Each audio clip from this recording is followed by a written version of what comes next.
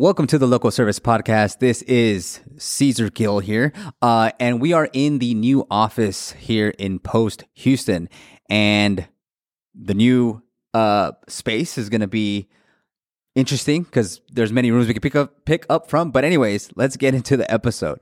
So in this episode, I'm going to talk about the most common questions I get for Google Ads, web design, SEO, and I have a list of questions here that came from clients, and then I got some from Jasper, which is an AI tool, to pull some more questions from. So that is what this episode is going to be about. It's episode 32, FAQ on web design, Google Ads, and SEO. So number one, Google Ads versus Facebook Ads. So this is a super common one because whenever people come to us, a local service business comes to Symphony Advertising, my company, they want to know, okay, well, we know Google Ads are good, but we know Meta Ads are good too.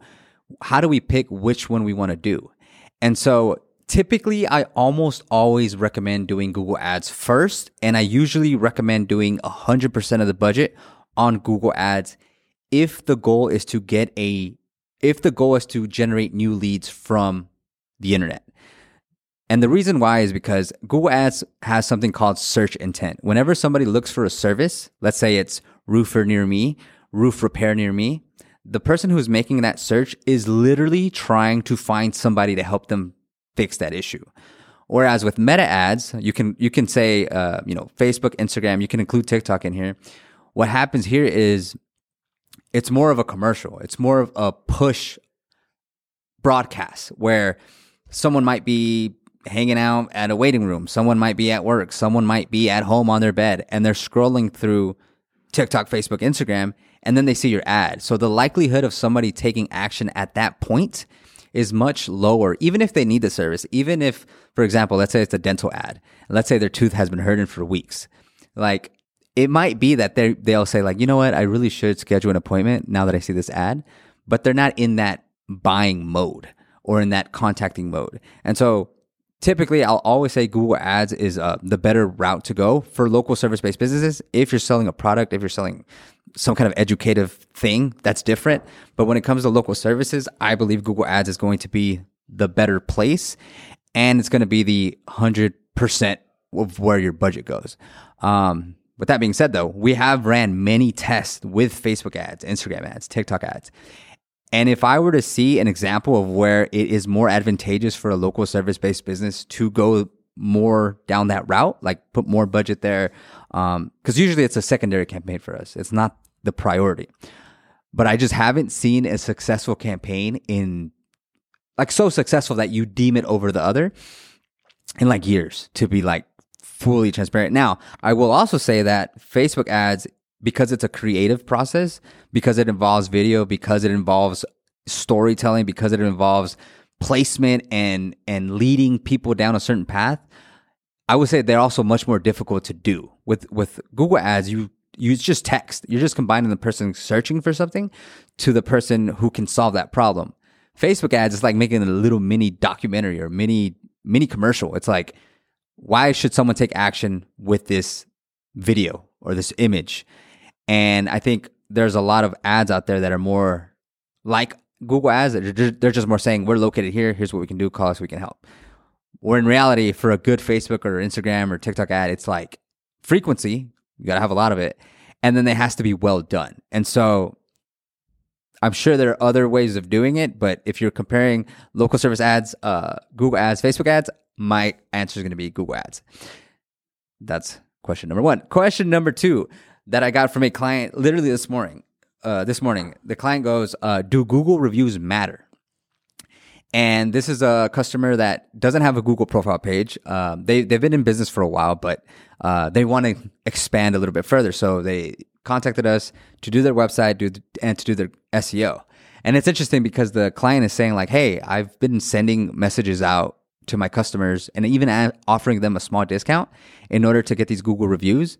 But I feel like I'm bothering them. I feel like I don't really know if it's going to be helpful or not. Like, why should I keep doing it? And so my response is, the more Google reviews you have, the better visibility and the more credibility you get from people searching for your service. Meaning, if there are 3 companies that look identical on paper, one has 20 reviews, one has 100, and one has 7, just pure human nature is going to say, okay, well, that one has 100 5-star reviews. I'm going to go with that one. Now, it's funny because the 100 review one might be more costly. They might be more busy, whereas a 7 one, they can get you in today. So there's always pros and cons to that, but having more reviews with more people saying, yes, they did a good job, they handled my problem, they were great to work with, easy to work with, it's always going to be a benefit. And on that same token, it's important to have a good strategy. Not even strategy. It's just like a good process. So to his point, the customer's point, yeah, you shouldn't bug them every day. Like, hey, can you leave me a review? Can you leave me a review? I think once you know a customer's satisfied with the job or service, you say, hey, if you liked our services, please leave us a review. And then in a couple of days, follow up one time and then leave it at that. Like if they didn't leave a review, it's okay. As long as you're getting customers on a weekly, monthly, daily basis, you should be able to get reviews over time. And I've spoken to many people, including myself, in my own experience, where the more reviews they got, the easier it was to get customers online. It's just part of the process. So that's the human process, by the way. That's the human side. On Google side, there is something going into that algorithm as well, because imagine there's 2 Google profiles. One Google profile has not been updated or interacted with or has had a new Google review in 2 years. There's another Google review that gets 1 review per month. They update their photos every 3 months, and they update their hours and their phone number and their website on a monthly basis, let's say, where applicable. Well, then Google's going to say, okay, well, why should we show this non-active 2-year-old Google profile when clearly this one is solving the problem for the people that are looking for that service? So Google's just trying to show the best result possible. And by you being active and having the reviews and being interactive with the page, it solves that issue. So do Google reviews matter? Yes. Are they hard to get? Kind of. It's a slow process. But overall, I would say it's worth the effort. All right, Wix versus WordPress. So this one's interesting. This is an interesting question only because I think it's a weird answer. So whenever people say like, hey, I'm on Wix, but I've noticed that everybody who has a WordPress site, they have better SEO, it performs better, it looks better, it looks cleaner. Why is that? Like, can I keep my Wix site and not go to WordPress, or do I have to go to WordPress to see improvements? And I don't really think it's a matter of that Wix isn't good or that WordPress is better. I don't really think it's that. I just think that the person who is more experienced is more likely going to use WordPress than they are going to use Wix. Just because WordPress allows you to do so much more than a lot of these builders do. So like Wix, Squarespace, Weebly, Webflow, like they're all great. And they can all do pretty much everything, just like WordPress can. It's just that there's going to be more experienced people on the WordPress side than there is on the Wix side. And for that reason, that is why WordPress sites tend to do better. It's because the people who build the WordPress sites just have more experience or have spent more time on the site. And I don't think there's necessarily a right or wrong answer. It's just it's the jockey, right? It's the basketball player. You can give a basketball up to like 50 people. Only a few of them are going to be good with it. So it doesn't matter, but typically just whoever's more experienced in a certain platform is going to do the better job. Yes, there's pros and cons, but to make it simple, it just depends on experience, in my opinion. All right. Then I had a question come in from TikTok. By the way, check out Digital Groove, where we put a bunch of education-based clips for SEO, Google Ads, web design. We're posting there a little bit more often, so check that out on TikTok and Instagram. But here is one that came from TikTok, where a person responded to the Facebook ads / Google ads question from earlier. They asked, how much does a lead cost for a realtor on Google ads? And I'm glad the person asked this question, and I responded via video, but that is a very difficult question to answer because, like most things, the answer is it depends. It depends because, well, where are you located? How experienced are you? Are you just now getting started, or have you been around for a while? So as an example, let's say Dunkin' Donuts opens a new restaurant down the street. For somebody to stop at that Dunkin' Donuts, it's like night and day. They're just they can put open now between yesterday and today, and people are gonna go and buy donuts and coffee. And it's not Dunkin' Donuts anymore. Side thing. It's called Dunkin' because they don't want to be a donut place anymore. They want to sell more coffee because there's better margins on that. Back to the episode. So Dunkin' has a brand name behind it. Everybody knows Dunkin'. People see the commercials. There's no need to explain Dunkin'. Whereas, let's say a Caesar's Gills donut shop opens up, that's going to be a lot more work. That's going to be like, okay, hey, we make good donuts. Well, what kind of donuts? We make regular donuts. Okay, well, why should I go to you instead of Dunkin'? How are you located? Like, is it convenient to drive to your donut place? Is it affordable? Is it more costly? Like all these questions. When are you open? So all those things go into account when you're pricing how difficult it is for somebody to walk into that donut shop as the example. And so it's the same with Google Ads for any industry. It's like, okay, yes, we can run them on Google Ads, but is there brand behind it? Anytime. And then so here's another side note. It's like some of the best performing Google Ads that happen are because in conjunction with the ads, they're running TV and radio and billboard and TikTok and Facebook. It's just, that's the final piece. It's like, oh, I saw the commercial 80 times, and so let me Google it because I don't remember the name or I don't know the site. That's one way of happening it. And then it could be competition based. Let's say you're the only realtor in your area. Well, guess what? If you just put realtor near me and you're like one of the only results, you're going to do a lot better than if you're in a super dense area with 1,000 realtors and you look it up and you're one of the thousands of people that are available. It's just going to be pretty tough. One more note on this. But that doesn't mean it's not a good place to do it because there's so many people in that area looking for those services. That means that the pool of customers is huge. Because we can go back to the example where if you're the only person in that town or city that is offering that service, well, maybe there's not that many people who want that service. That's why there's not that many providers for that service. And so it's not always good or bad to be the only person in town or be the one of many people in that town. It just depends. And then it's competition. It's like, what makes you different? Why would people use you? And so that question, how much does a lead cost for a realtor? There's actually an answer. Commit to a couple months of running ads and find out. And so that's actually the answer. Which is the best way to go about it, because once you spend the actual marketing dollars, once you run the actual campaigns and you figure out what the real problems are, because a lot of times the problem isn't that people aren't looking for your service. Sometimes it is. But then the problem is, okay, well, they clicked onto my site, but they didn't call. Well, why not? Oh, they called my line, but they didn't schedule the consultation. Well, why not? And so it opens up a floodgate of like, okay, well, how do I improve from being on step 1 to step 3 out of this 10-step process, right? Until the deal is closed or till that person becomes a customer. And so hard to answer. Best route is to try it out. Okay, so now we're going to jump into the Google Ads Jasper, which is an AI tool that we use. And I'm going to, there's 10 total, 5 for Google Ads and 5 for web design, but I'm just going to pick the good ones here. So number 1, how do you create effective Google Ads campaign that convert? Again, that's an unreasonably hard question to answer in a quick second. But if I had to give one sentence, how do you create effective Google Ads campaign that convert? You have to have the right keywords. You have to be targeting the right area. You have to be consistent enough to allow them to work. And you have to be able to turn that click into a lead. So whether that's a phone call or a form submission, that is the Google Ads. If I had to put the highest level, like the right keywords, the right areas, convert. To keep it simple.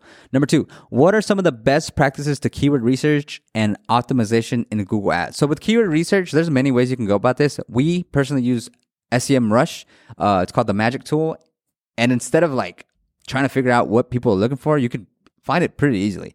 And so the only problem is it costs a couple $100 a month. But yeah, that's one way of doing it. You can also just use the Google Auto Suggest. You can also just go through Google and see what comes up when you make searches, but it's a little manual. But that's one way to get started. And then over time, as you get search term clicks, as you get feedback from customers, I always ask people like, so how did you find this company? Or what did you look up? And you get different answers. So it's worth asking. Getting feedback from clients or just general people in general is another way of doing it. Number 3, what are some of the most common mistakes businesses make with their Google Ads campaign? This is just the first idea that came into my head, or first thought that came into my head. Not saying this is the most common mistake. This is what I'm going to use for now. Is expecting Google Ads to go from not getting leads on your website to getting 50 leads a month on your on your marketing, because it's not a magic tool. It's still marketing. It's still a grind. It's still figuring it out. And sometimes people start Google Ads thinking like, okay, once I run these, I'll be able to buy a new car and I'll hire 5 people, and you jump the gun. So like having the right expectation, I think is a good way to not mess up Google Ads. Just like anything else, social media takes time. You could do flyers and say, do they work? Do they not work? Like everything is about being consistent and improving on it over time. How do you monitor and adjust bidding strategies to maximize ROI in Google Ads? This one's super simple for local service-based businesses. When you spend $1,000 a month, are you getting a return more than $1,000? If the answer is yes, great. If the answer is no, you just got to keep working on the campaign. And then you have to stretch it out over time. Like it can't just be every day, right? Like, okay, every day, did I make more money than I spent? Yes or no? Can't be that. It has to be over 6 months. Like, okay, for the 6-month period, are we up or are we down? And are you trending in the right direction or are you not trending in the right direction? Meaning, are we getting customers that we want, or are we getting more of the customers that we don't want? So these are very specific questions to the business, but that's how I'm going to answer that one. And then lastly, how can you leverage machine learning and automation to optimize your Google Ads campaign? If you talk to any of the Google Ads reps, they're going to tell you, go maximize conversions, let Google create the ads. They're literally going to say, be as hands-off as possible. But in my opinion, I have not seen those ads perform as well as having them be more manual. Like there's automation to it no matter what. I mean, it's a cost per click model. Like, of course, there's going to be a lot of automation with it. But I have seen, like, if you let the reins go, it kind of spirals and does its own thing. Whereas if you have some control over it, I would say like 50% control of it, it's a better mix. So I wouldn't even really recommend that. Okay, last segment here. Web design. How do you design a website that is intuitive, user-friendly, and visually engaging? In my opinion, this just comes with experience. And for the most part, let's say you start with a template or a theme, most of these are already going to have that issue solved, because it's like when you buy a house. It's like the plan's already made. It's already the doors are there, the layout's there. You're not creating it from scratch. So for the most part, it should be good as it is, minus the customizations and the coloring and how you want to set up that house, quote unquote. So experience, and you should have a good kit with it. What are some of the best practices for website navigation and layout design? Again, most websites these days are generally the same. Like if you look at, we're talking about local services again. So navigation is going to be your home, about, your services, and then your specific service pages, a gallery or portfolio, a contact / book now, and then perhaps like a location-based page if you're doing SEO. And so that's the general layout. You don't want to be too innovative with your website, because then it becomes confusing. So yeah. Number 3, how do you ensure that your website is optimized for search engine and has good technical SEO foundation? So with this, I would take a much better approach to this question, because the problem with SEO is that it's its own world. So there's a lot of overlap between web design and SEO. Like you almost have, and I've had this experience when I've worked with people, is like I've hired SEO people, but they didn't know how to do web design. So it was really weird, because they would say, hey, here's what you need to put. Here's the tags you need to use. Here's the descriptions you need to add. Here's the meta tag you should use.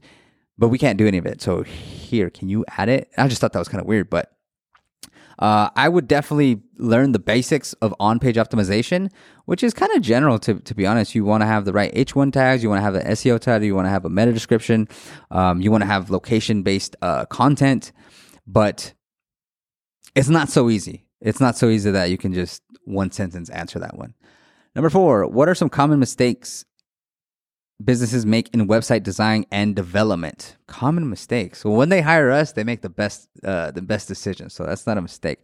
Common mistake with business. Honestly, one of the biggest mistakes with websites is just not being kept up with your domain. The amount of websites that have gone down because they didn't pay their domain, which is like $13 a year, so like $15, $20 at max. Usually you forget to update the credit card, or you lose track of where that information is. And so I would say just keeping up with your information, like where's the password? What domain do I have? That's the easiest mistake that I see happen all the time. And it's honestly quite frustrating because I'll get the call like, hey, Caesar, my website's down. Oh, okay. But it has nothing to do with website. It has to do with, paying your bills. All right, last one. How do you create a responsive web design that looks great on all devices? This is pretty tough. It depends on the platform. So we use Elementor and WordPress. And so on that, it gives us the option of here's how it looks on desktop. Here's how it looks on mobile. Here's how it looks on tablet. But you can get crazy. You can say, this is how it looks on mobile in landscape. Here's how it looks on mobile on portrait.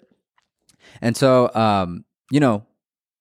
depending, right? Like depending if somebody were to pay us, I don't know, like a lot of money to make sure it's mobile responsive to each device on all devices, then sure, okay, I guess we'd spend the time making each specific sizing. But for the most part, all you have to do is get the desktop version right and the mobile version right. And it's the same site, but it's different sizing. So you have to build one on desktop and then make sure that on mobile, it looks better. I'm sorry, it looks right. But even though it's built on desktop, you should be thinking mobile first, because I believe the stats like 80% of your traffic comes from mobile. I don't know what it depends on where and who and the timing and all that. But for sure, like people are checking on mobile more than they are on desktop. And so that is the common questions of today's episode 32 on the Local Service Podcast. If you have any questions or episodes you'd like to go over, please let me know. Check us out on Instagram, YouTube, all the platforms, Spotify, Shopify. And yeah, thanks so much.